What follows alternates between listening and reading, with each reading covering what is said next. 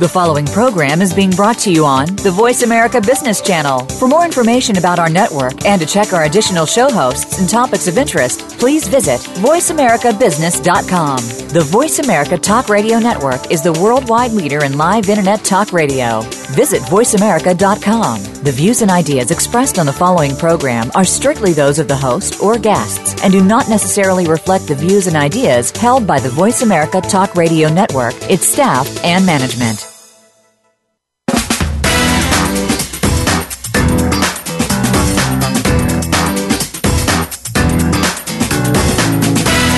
Welcome to the most nutritious hour of business talk all week. This is Coffee Break with Game Changers, presented by SAP. The best-run businesses run SAP.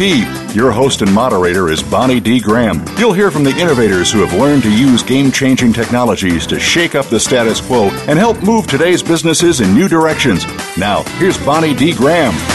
Welcome, welcome, welcome. And if you want to run with the Game Changers, I promise you are in the right place. The buzz today, better together, always. Let me explain.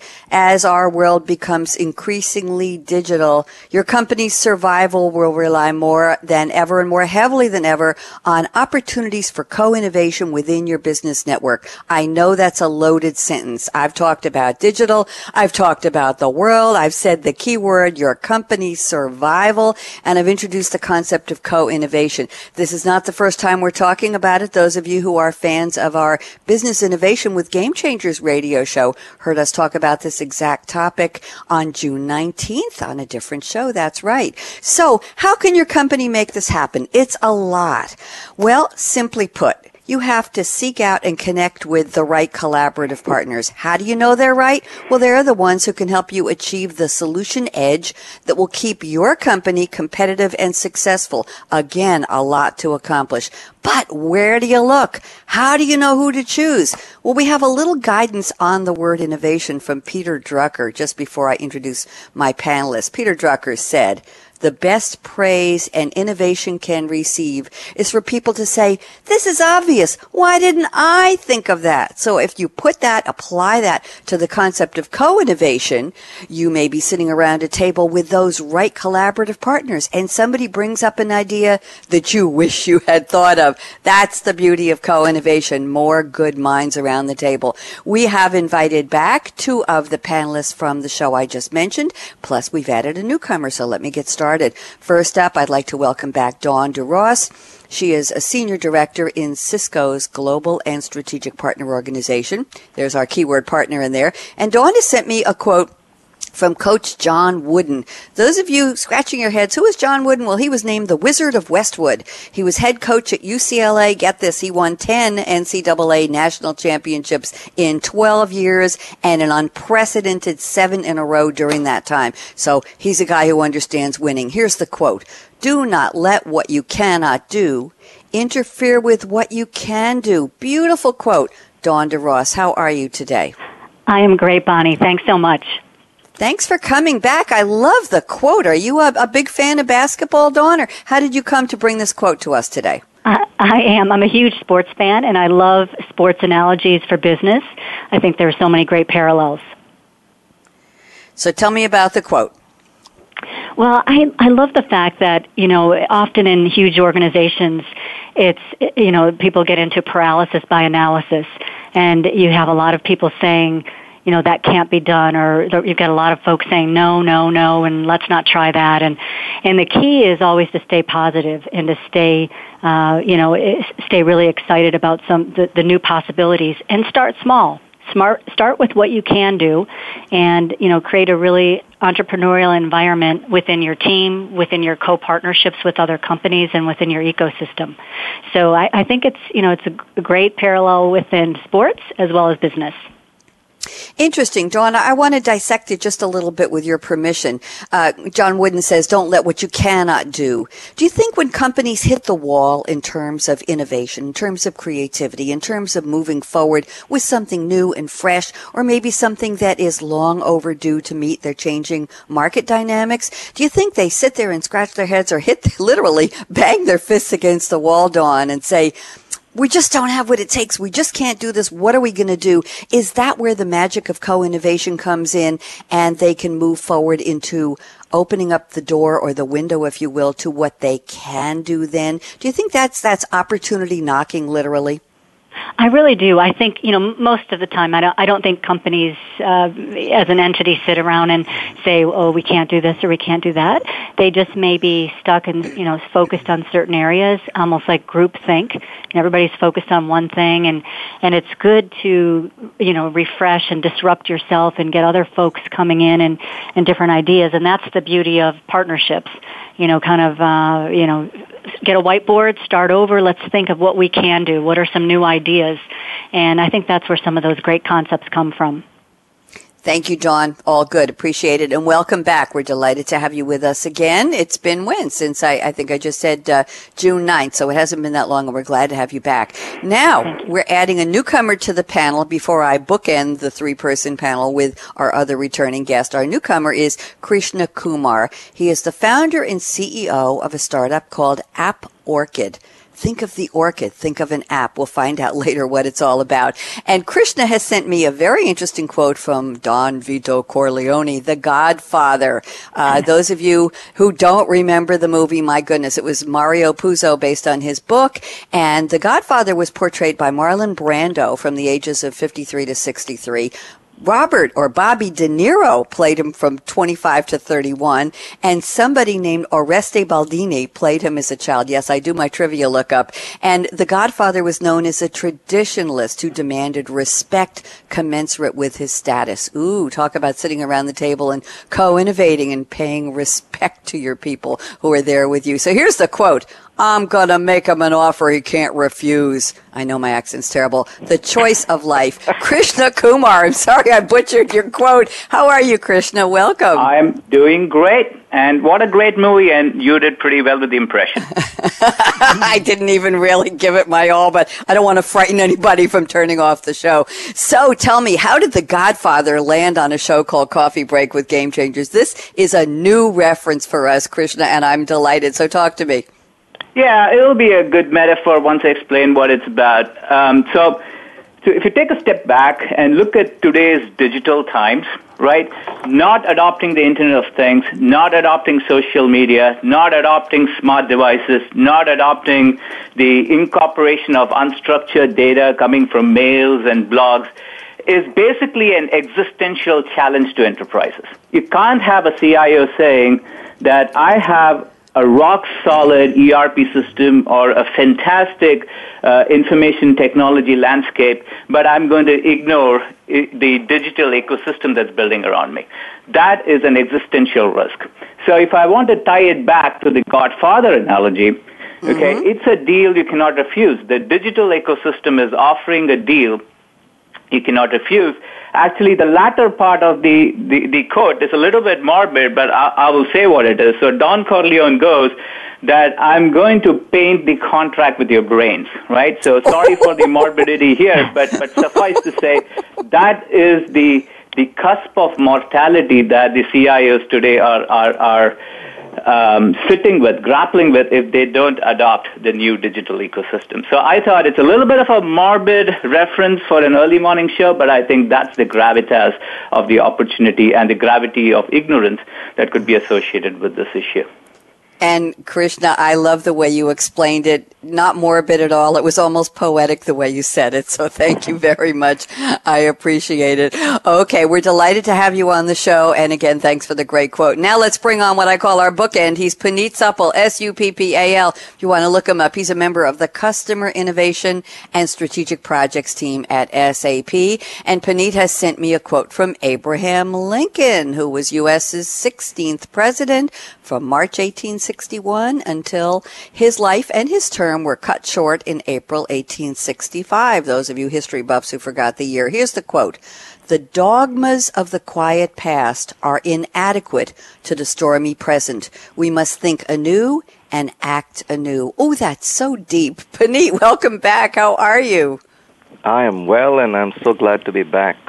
Thank you. We're delighted. Tell me, how did Abraham Lincoln get here? Let's see, we've got our quote sources lined up. We've got Coach John Wooden, we've got Don Vito Corleone, the Godfather, and we've got Abraham Lincoln. That's certainly, I won't say a motley crew. I didn't say a motley crew. That's an interesting crew of famous people to bring their quotes. So how did Abe Lincoln get here, Puneet?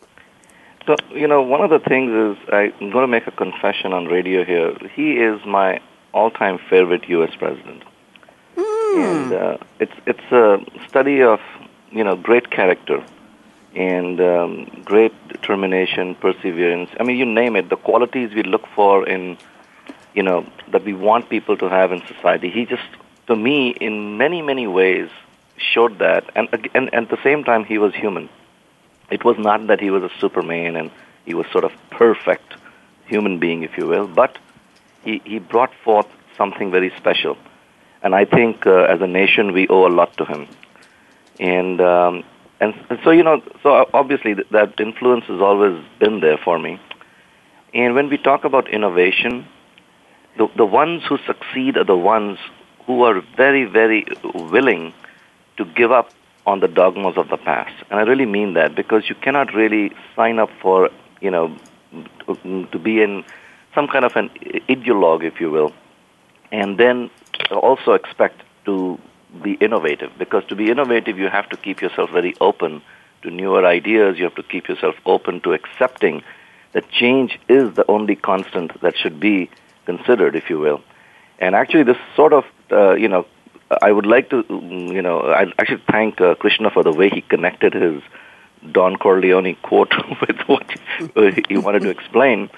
And I think this is relevant to that as well, because if you are going to ignore the changing trends around you, if you are going to ignore what the world is asking you to do, you are going to be stuck in a past and you're going to be regressing as a society even.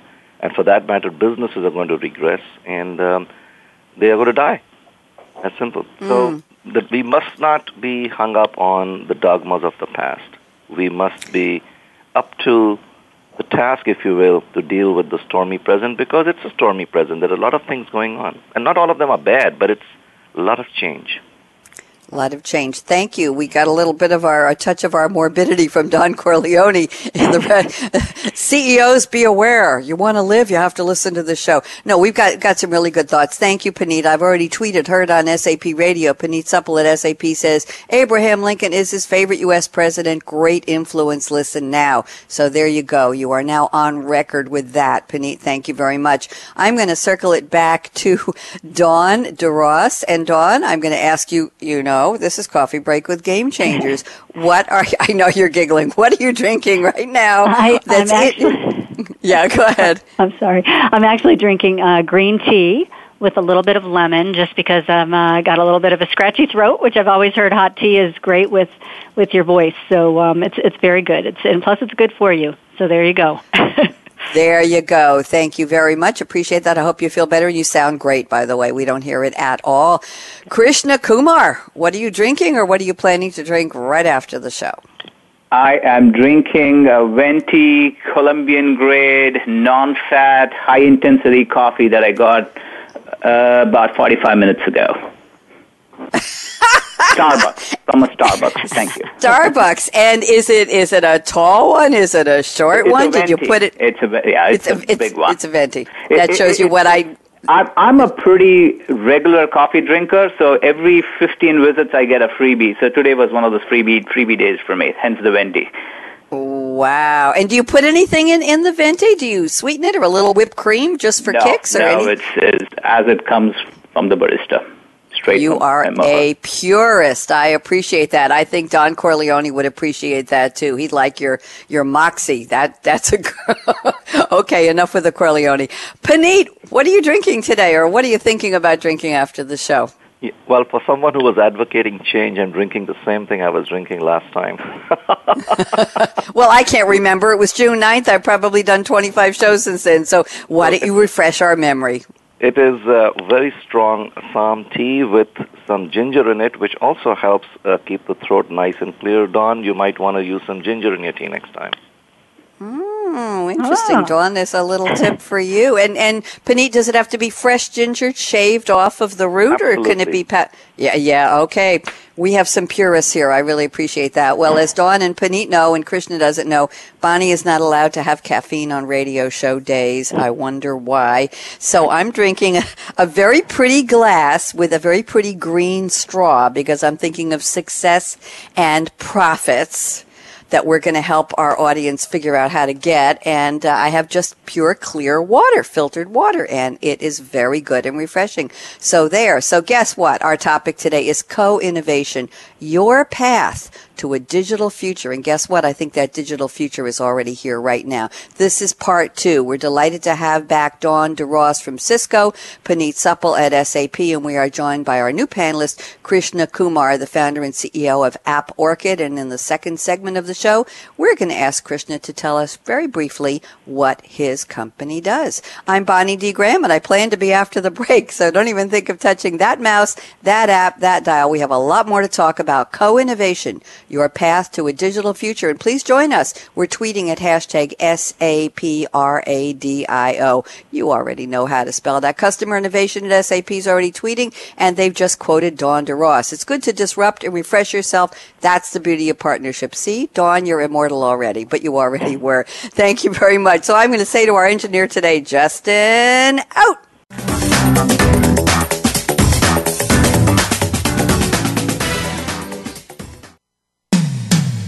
When it comes to business, you'll find the experts here. Voice America Business Network. Founded in 2012, the Institute for Transformational Leadership, ITL, is an international center for inquiry, experiential education, and research about leadership in the 21st century. Our mission is to develop worldwide communities of transformational leaders and leadership coaches who are dedicated to engaging and providing the leadership needed for a more sustainable and compassionate future. We currently offer 2 cohort-based certificate programs, the ICF Accredited Certificate in Leadership Coaching and the Executive Certificate in Transformational Leadership. We also offer a range of ICF-certified Advanced Coach Education Master Courses for experienced leadership coaches. For more information about our programs and how to apply, visit scs.georgetown.edu/ITL. Email itlprograms@georgetown.edu or call 202-687-7000. When it comes to business, you'll find the experts here. Voice America Business Network.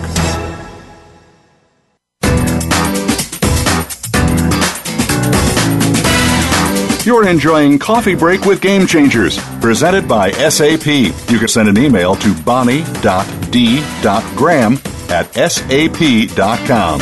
And you're invited to tweet your questions and comments during and after the show at Twitter, hashtag SAPRADIO. Now, let's get back to Coffee Break with Game Changers.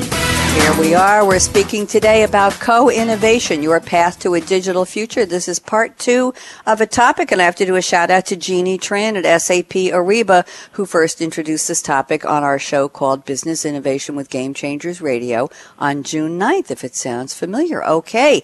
Dawn Duross at Cisco has graciously agreed to help me start the roundtable, and I'm looking at your notes, Dawn. And here's an interesting quote you sent from Jeffrey Davis, who heads the Human Health and Performance Directorate at NASA's Johnson Space Center. And he said, in opening up the problem-solving conversation to include those from outside the agency, NASA acknowledges that for all of its technical wizardry and know-how, it simply doesn't have all the answers. If that isn't a testimonial for the value of co-innovation, Dawn, I don't know what is. So why don't you tell us how you came to find this, and why don't you expand it for us, please?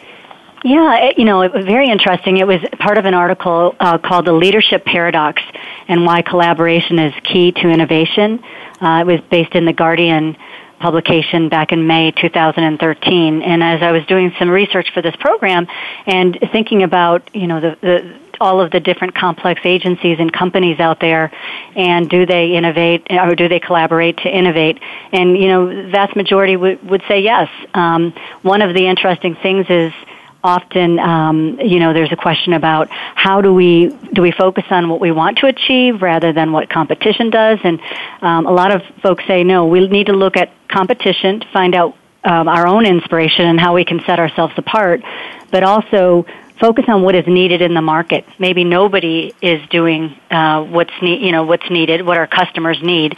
And within NASA, the fact that they talked about open innovation was about finding new approaches, new people, and new organizations that were previously unknown. So, even NASA thought that they knew everyone in their field, the field of space and space travel and, aeronautics and what have you, and they found out they didn't. So, here's an agency that's been in place for so many years, and I just found it fascinating. And then the other thing is, often to focus on contribution and wider social environmental challenges is something that creates competitive advantage. So usually, always focusing on customers, customer loyalty, and that also attracts dedicated employees to your own company because they know you're focusing on what customers need.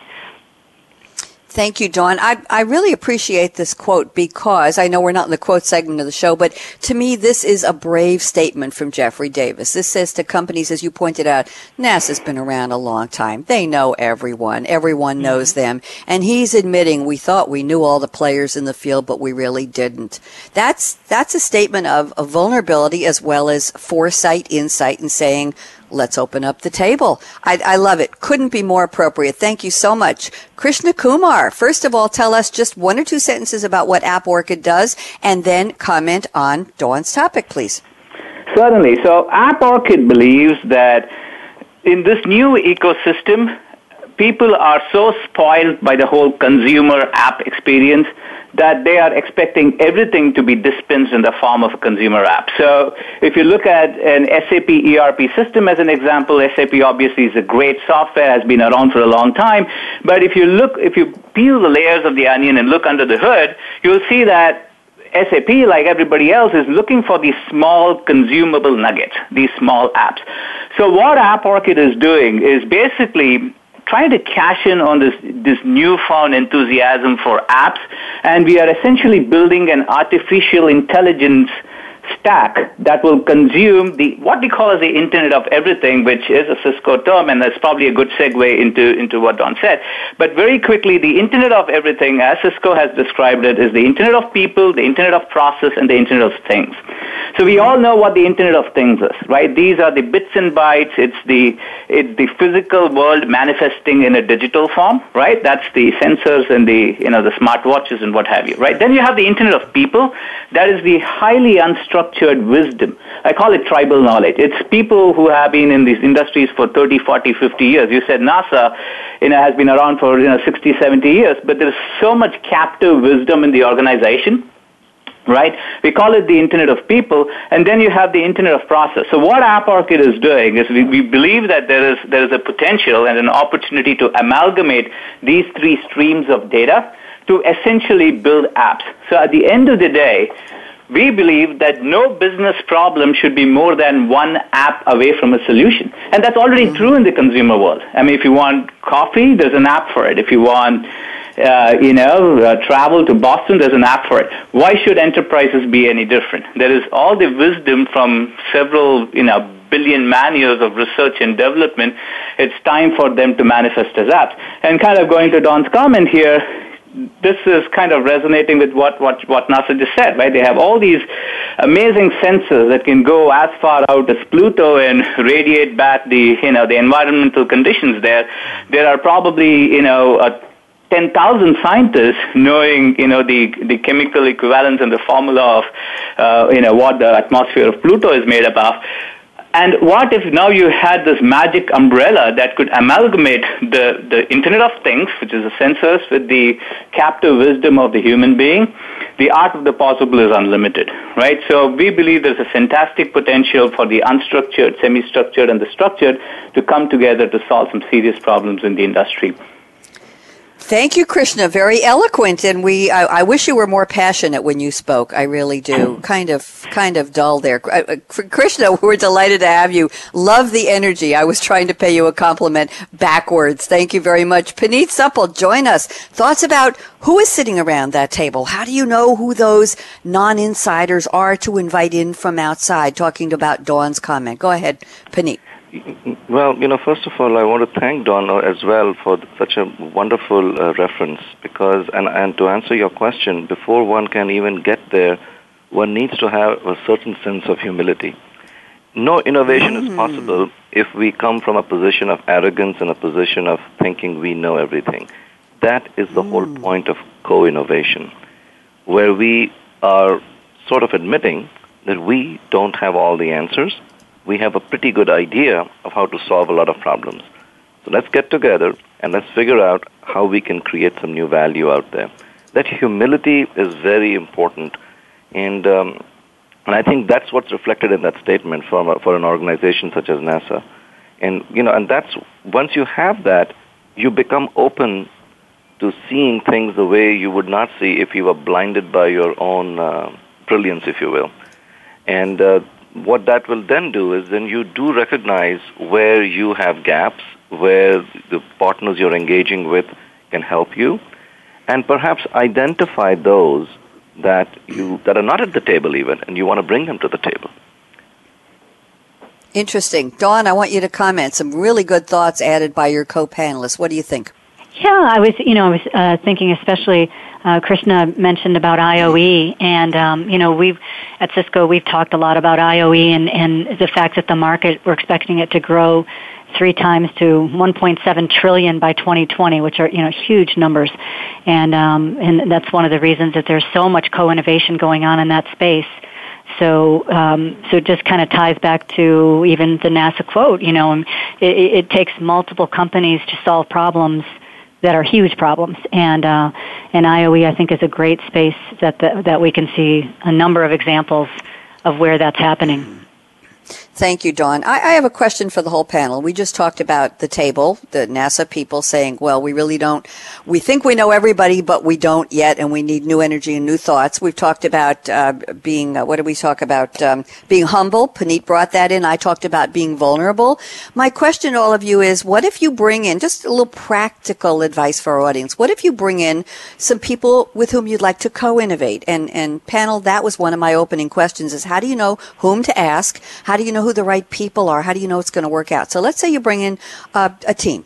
You bring in an outside team, you bring in a consultant or somebody who is known for their brilliant thinking or their out-of-the-box thinking processes, whatever their known qualities are. You bring them in, and it's really not helping. It's really not going anywhere but around and around in circles, and you're all kind of clucking to yourselves quietly saying, how do we get rid of this person? How long do you wait before you say, this part of co-innovation, it was trial and error, we tried it, but gee, not making progress, we have to move to somebody else. Let's talk about the human side of bringing people to the table. Dawn, Krishna, Puneet, who wants to take that? I'm very curious. Dawn? Well, I'll start just with, I think you have to set targets right at the beginning, and maybe it's once you set, the metrics, and if it's, 6 months, 9 months, at some point, maybe I would probably argue within a year, if you're not making progress, then it may be time to pull the plug. I've read this article one time that talked about the 12 principles of collaboration that talks about, individual benefit is just as important as the overall corporate benefits, and, make sure that you're driving the strategy before the technology. So it's key to set that strategy up front. And one of the most important things is measure what matters, and then, have this kind of cadence that you're making sure that things are on track. But so I think you've got to have regular check-ins. There has to be governance. It has to be very measurable and run very effectively. And then you have to decide, is it paying off for all of the human capital involvement in that collaboration? And paying off should mean revenue at some point. And if it's not within 12 months, is it going to happen in 24? And have enough courage to pull the plug if it's not working. We got the word courage. We got limits. We have deadlines. We have some structure around it. Krishna, Puneet, either one of you like to add? Yeah. To So Dawn's there's a very important word Dawn mentioned, which is measure, right? So obviously the most frequently used measure of success, sometimes unfortunately, is revenue, right? How much money does something generate? That's a metric everybody understands. It's by far the most emphatic calibration of any process or any person. I would like to look at that a little differently, right? So why would people buy anything or do something? There are three things, right? There are three things why people buy software or buy anything for that matter. It is risk, revenue, and cost in that order, where risk is by far a distant first, and revenue and cost are way behind. So my calibration of a person's aptitude is a function of these three dimensions, right? So let's talk about risk. Risk basically can be quantified as what I call as the fear of the unknown, right? Nobody wants to be subjected to a failure because he or she did not anticipate the cost. Right? So a good person is one who can calibrate risk. And same is actually true for companies too. I mean, not to digress from the nature of your question, but it's a very important dimension to talk about corporations as well. The CEO or the CFO, for example, is extremely worried about an asset, a pipeline kind of bursting in the middle of a populated town, leading to injuries and such. Okay? So the ability to attribute risk and taking that culture, running it all the way through the organization is extremely important. Revenue and cost could be a distant second and third. So my calibration of somebody's ability to inculcate within the organization is a function of these three dimensions. And if he doesn't measure up to these three dimensions, like Dawn said, you got to pull the plug at some point. But it's all about, how they stack up in these three buckets. Wow. Puneet, thoughts? Wow, they've nailed it between Dawn and Krishna. Yeah. I'll just add one little thing, which is a nuance, which I think is perhaps typical of what we do here at SAP, what I do, with what my team does, or maybe it's typical of many organizations.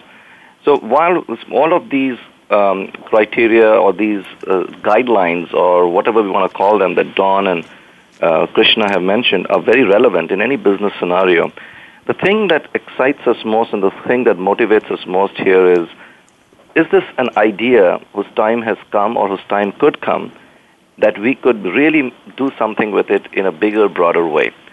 So, people may say that I'm going to, there's a new thought that we want to create some new value around something. And I'm being nebulous deliberately. I'm trying not to pitch product and things around here. Mm-hmm. And that concept is fine, but if it's a one-time thing, it's not truly innovation. You're just sort of doing something that helps you. It's a little what we call a modification or a slight enhancement. True innovation is when you build something that has enduring value. That is a very big measure in addition to the things that we must, as practical business people, look at that Krishna and Dawn have mentioned. But that is very important to us. And when we go through an initiative with because what we do is mostly customer innovation, and often there are partners who join in. Mm-hmm. We would never get into a scenario to begin with if we don't think there is good promise. And when I say we, I mean all parties concerned, not just we at SAP. And we know that there is a certain commitment because there will be ups and downs. If we go into it thinking that we need it to show revenue within a very aggressive time frame, or if it needs to show some kind of outcome within a very aggressive time frame, and it doesn't happen, it's pointless to go into it if the idea didn't have legs to begin with. But if the idea had legs, if it had strength, if it had a robust backbone, if you will, then you know that this is probably a bump in the road. And you've got to measure that. And how you measure that is you always go back and check and validate, is this something that is going to have enduring value?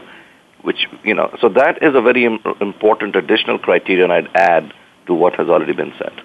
Thank you very much. Good conversation. I'm ready to move to some notes that Krishna Kumar sent me before the show and take a slight twist on this conversation.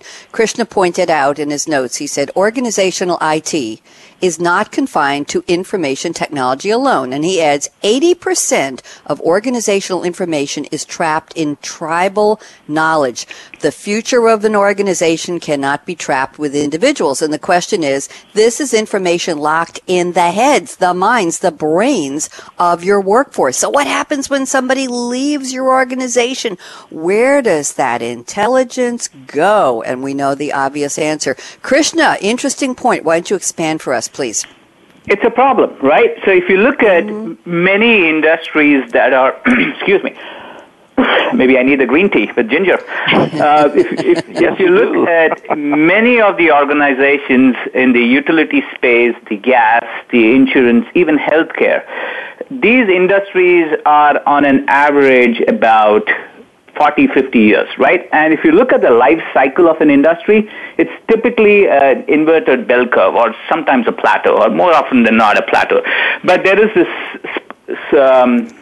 spurt of growth in the middle. And that typically happens in year 15 or year 20 of an industry inception. So what that means is about 25, 30 years ago, particularly around the baby boomer generation, there has been an amazing amount of wealth of wisdom and knowledge that has come into this mainstream. Take aerospace, for example, right? If you were to draw a histogram, you'll see that maximum growth and innovation in the space, aerospace happened in the late 60s, the 70s, and early 80s, right?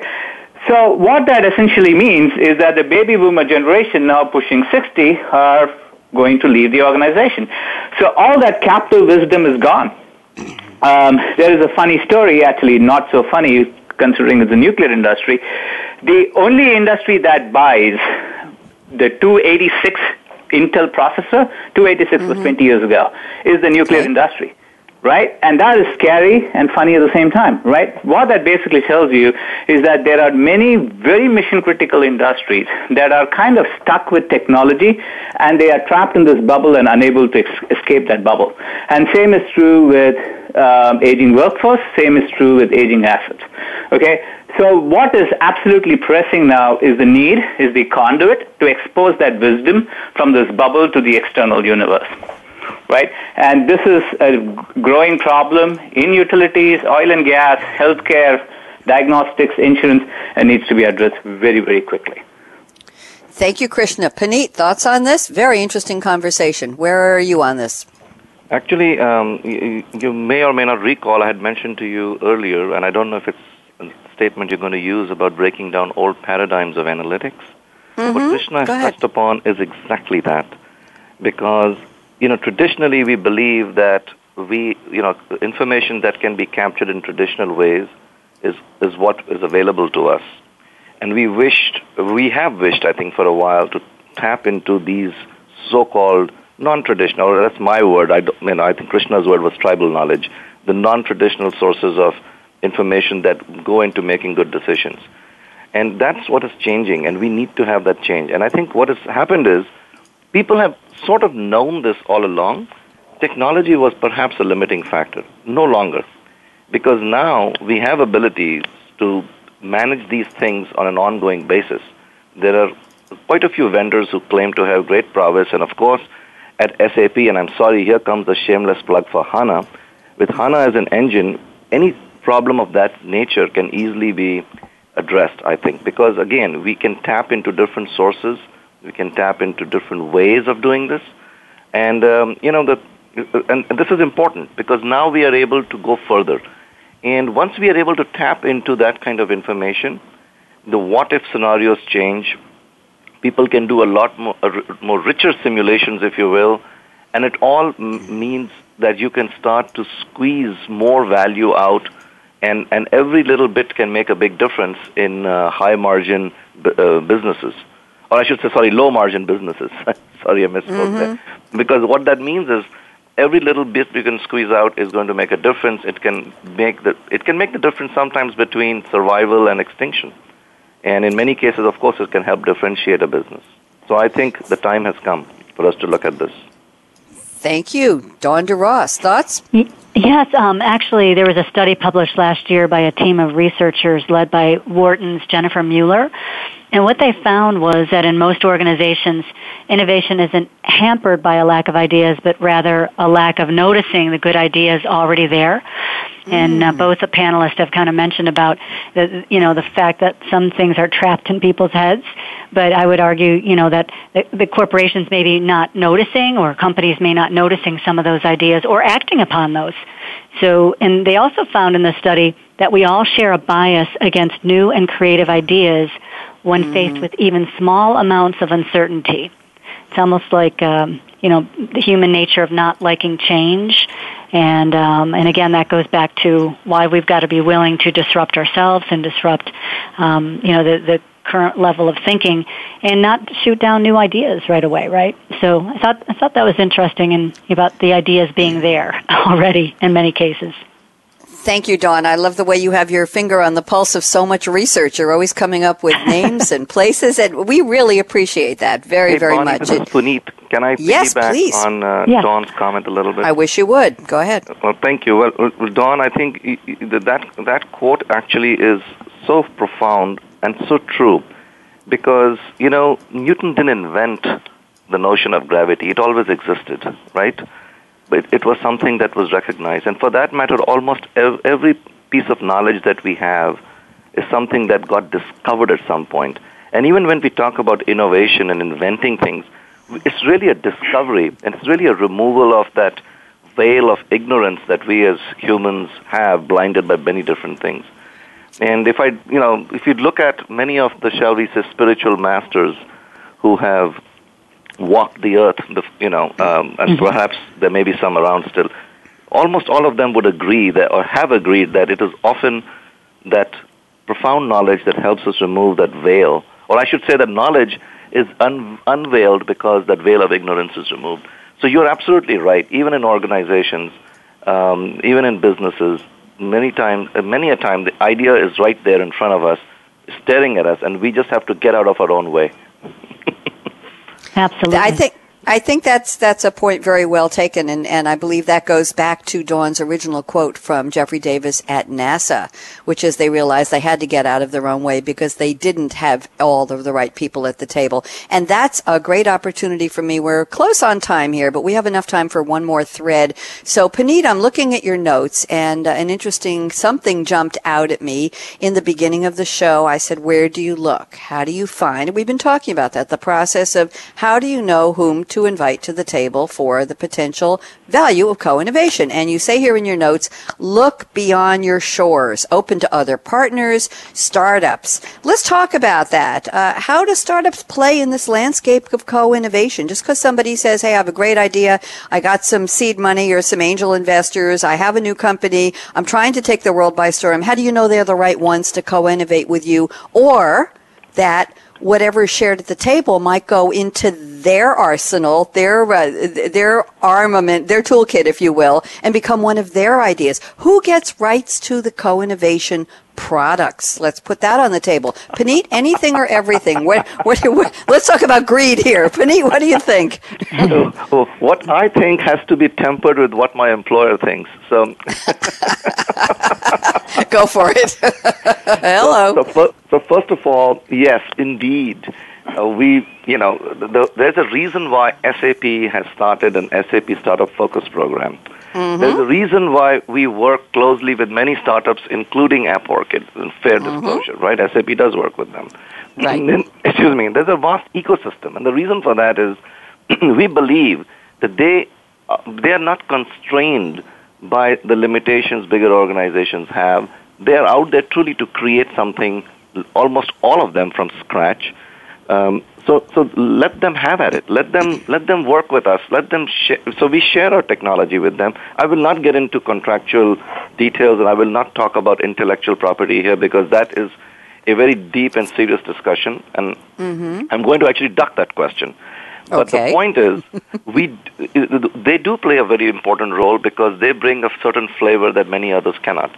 And when I'm done speaking, I'm sure Krishna can weigh in quite a lot of detail about what it means to be a startup and why they are important to the ecosystem.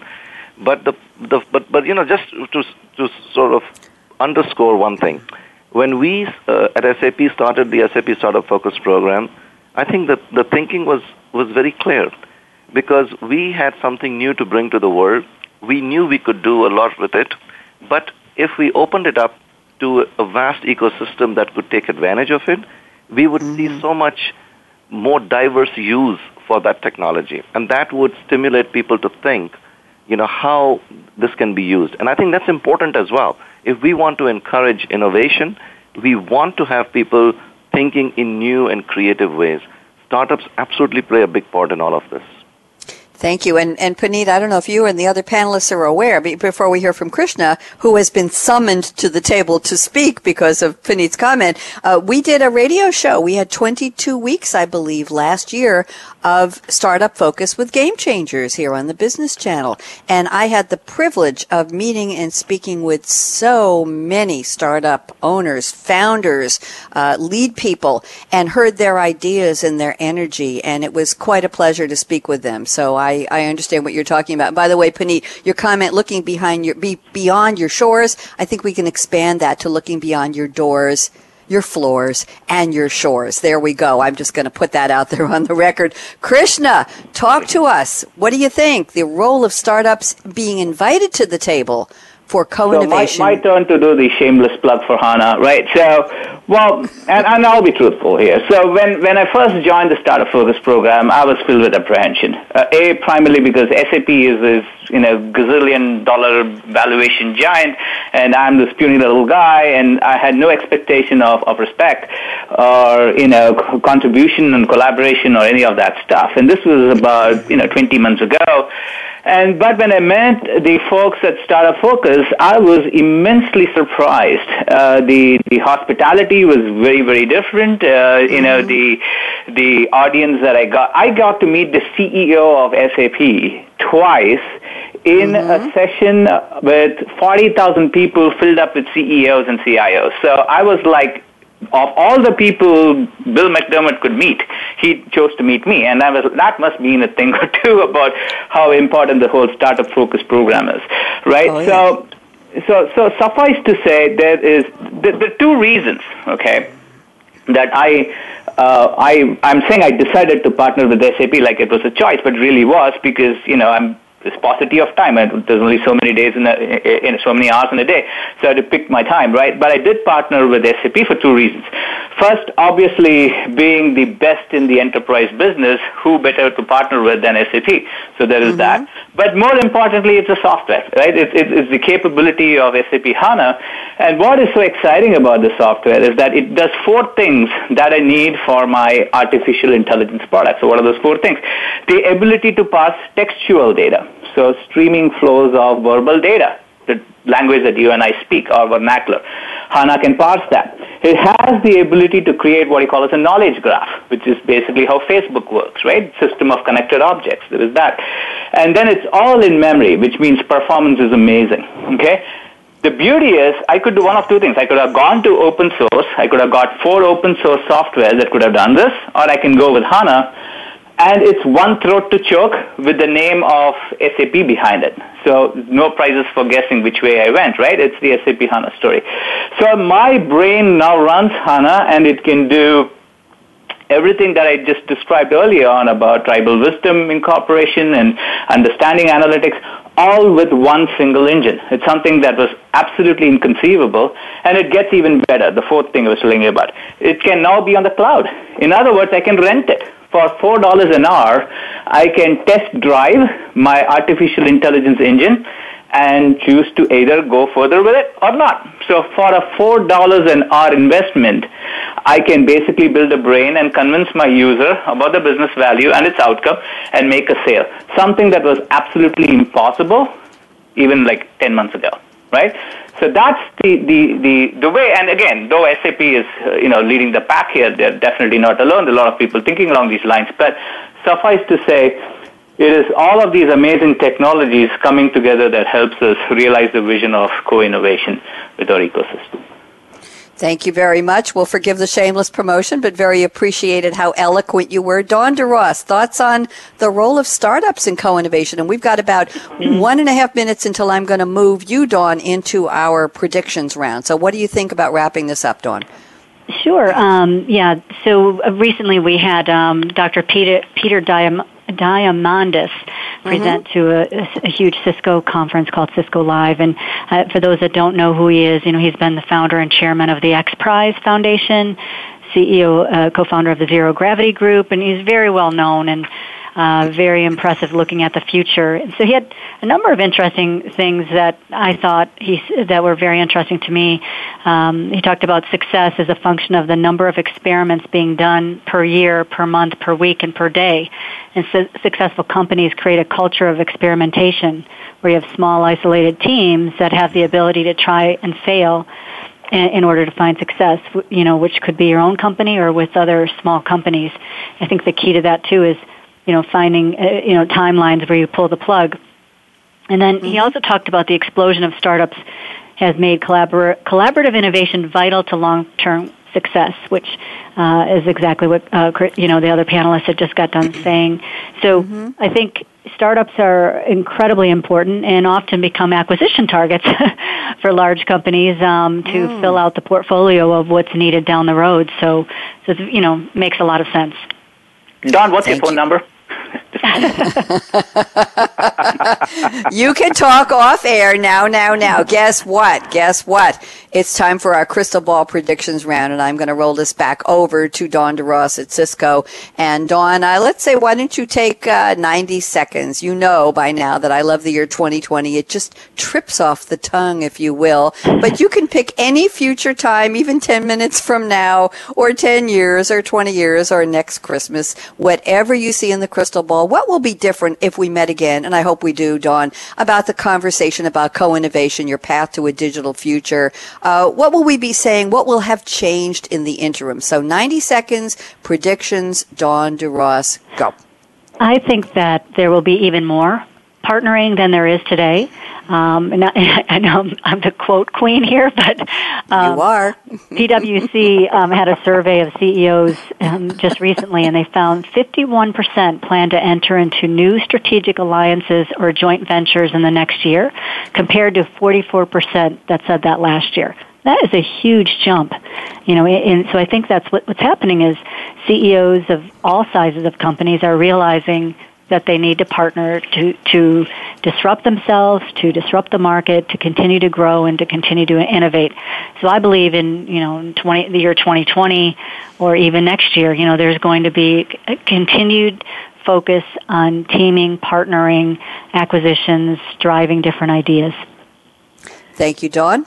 Appreciate that. You are the quote queen. I love it. I keep being that person. We'll invite you back. Love it. Thank you. Krishna Kumar, 90 seconds prediction. See if you can contain yourself in 90 seconds. Krishna, predictions, go. Well, like I said, the future lies in the unstructured, combined with the supernatural intelligence that computers are beginning to have, right? It's the artificial intelligence, self-driving cars, and what have you. So the future it will be a three-legged stool. It's obviously going to be technology, right? Then there is going to be content, and the third is the ecosystem. And what I mean by that is the technology is the easy bet. It is the super intelligent, high speed thanks to Intel, high bandwidth thanks to Cisco. It's the machines that get really, really fast and smart. So that's the technology bit. But the other two pieces is where it's all about co-innovation and co-partnership, which is content.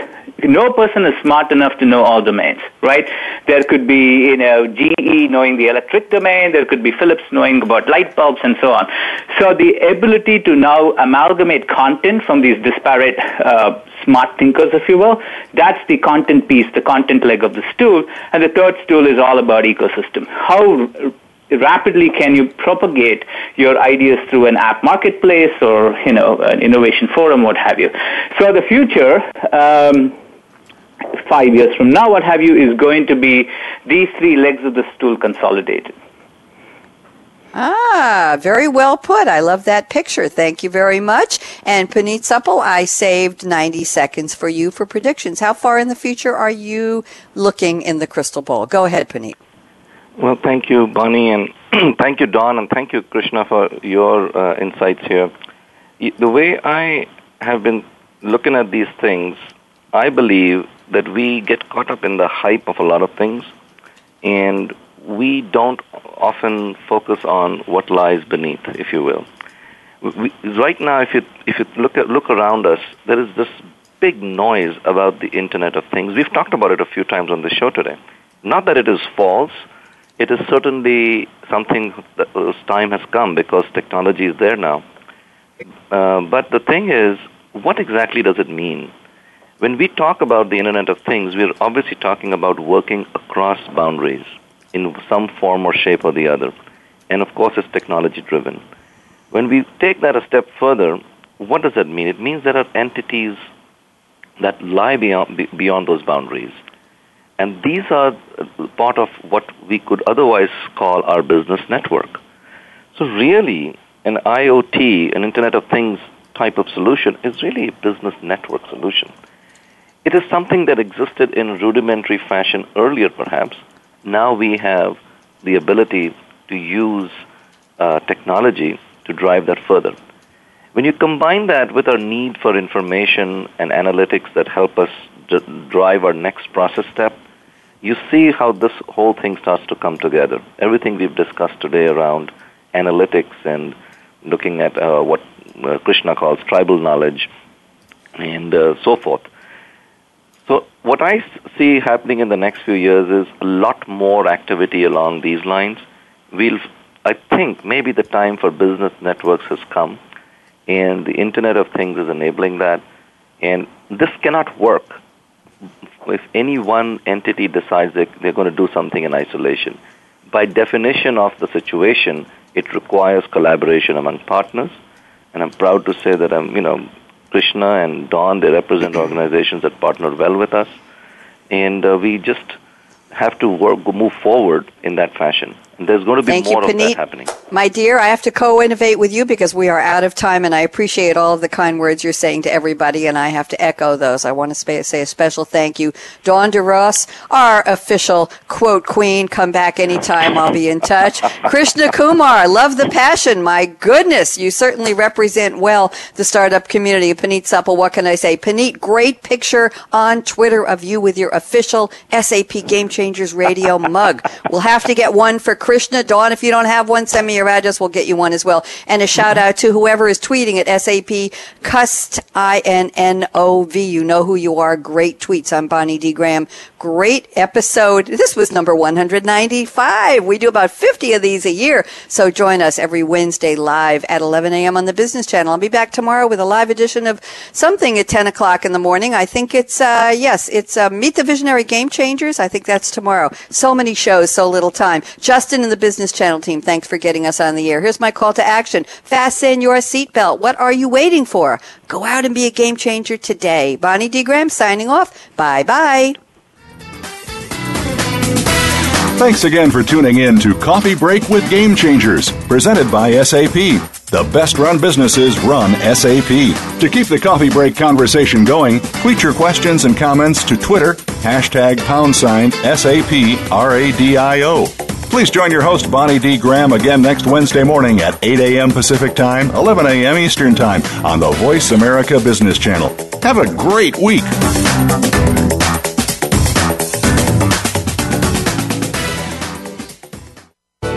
Thanks again for listening to the preceding program, brought to you on the Voice America Business Channel. For more information about our network and to check out additional show hosts and topics of interest, please visit voiceamericabusiness.com. The Voice America Talk Radio Network is the worldwide leader in live Internet talk radio. Visit voiceamerica.com. The views and ideas expressed on the preceding program are strictly those of the host or guests and do not necessarily reflect the views and ideas held by the Voice America Talk Radio Network, its staff, and management.